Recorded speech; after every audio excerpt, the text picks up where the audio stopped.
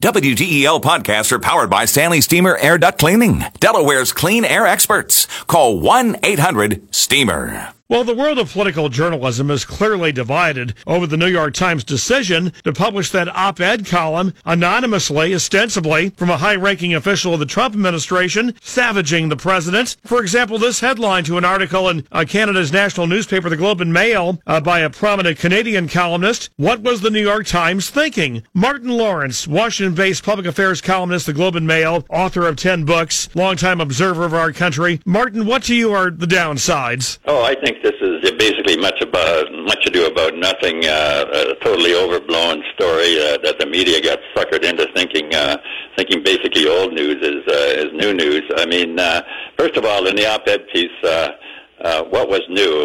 We've known from tons of stories, from tons of sources in the White House, that this guy is manic. He's sort of unhinged. That people don't trust him. That people in there would like to get him. That there's all kinds of dissent. All this, as I say, has been written based on sources in the White House for tons of time. So what was new in the op-ed piece? Secondly, I mean, this is a violation of journalism ethics and tradition to give half your op-ed page to an anonymous source to take down a president. I mean, and for the New York Times, which I consider the crown jewel of journalism, to do it was really disappointing.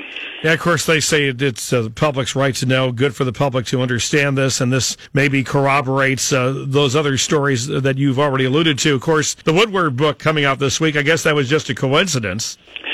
No, but to your point, what you do when somebody comes to a newspaper or editors with information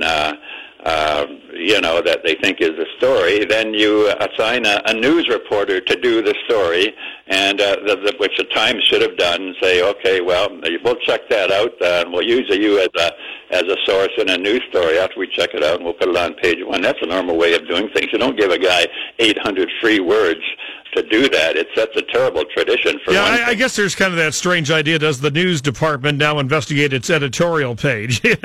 Yeah, and it's going to set a very bad precedent because, now you're going to have government officials everywhere saying, hey, the New York Times does it. I can now submit a anonymous piece and have the Washington Post print it and make a big hullabaloo over that. So it's dangerous from that point of view as well. Well, for those of us who care for the good of the country, I suppose the biggest argument could be if the president's paranoia feeds instability at the White House in judging all things, both foreign and domestic, this undoubtedly heightens the president's paranoia. Well, yeah, seemingly by his reaction to it. I mean, the hullabaloo to this old news story, this old news op-ed is tremendous in Washington here. It's as I say, an incredibly overblown story, and the New York Times is getting a lot of mileage out of it. Of course, he wants Jeff Sessions to investigate. That brings its own source of problems. But let me just ask you, if I may depart to a different subject for 30 seconds, U.S.-Canada trade talks. Will there be a resolution in the end, do you think, Martin? Yeah, there will be. I mean, I think it's going to take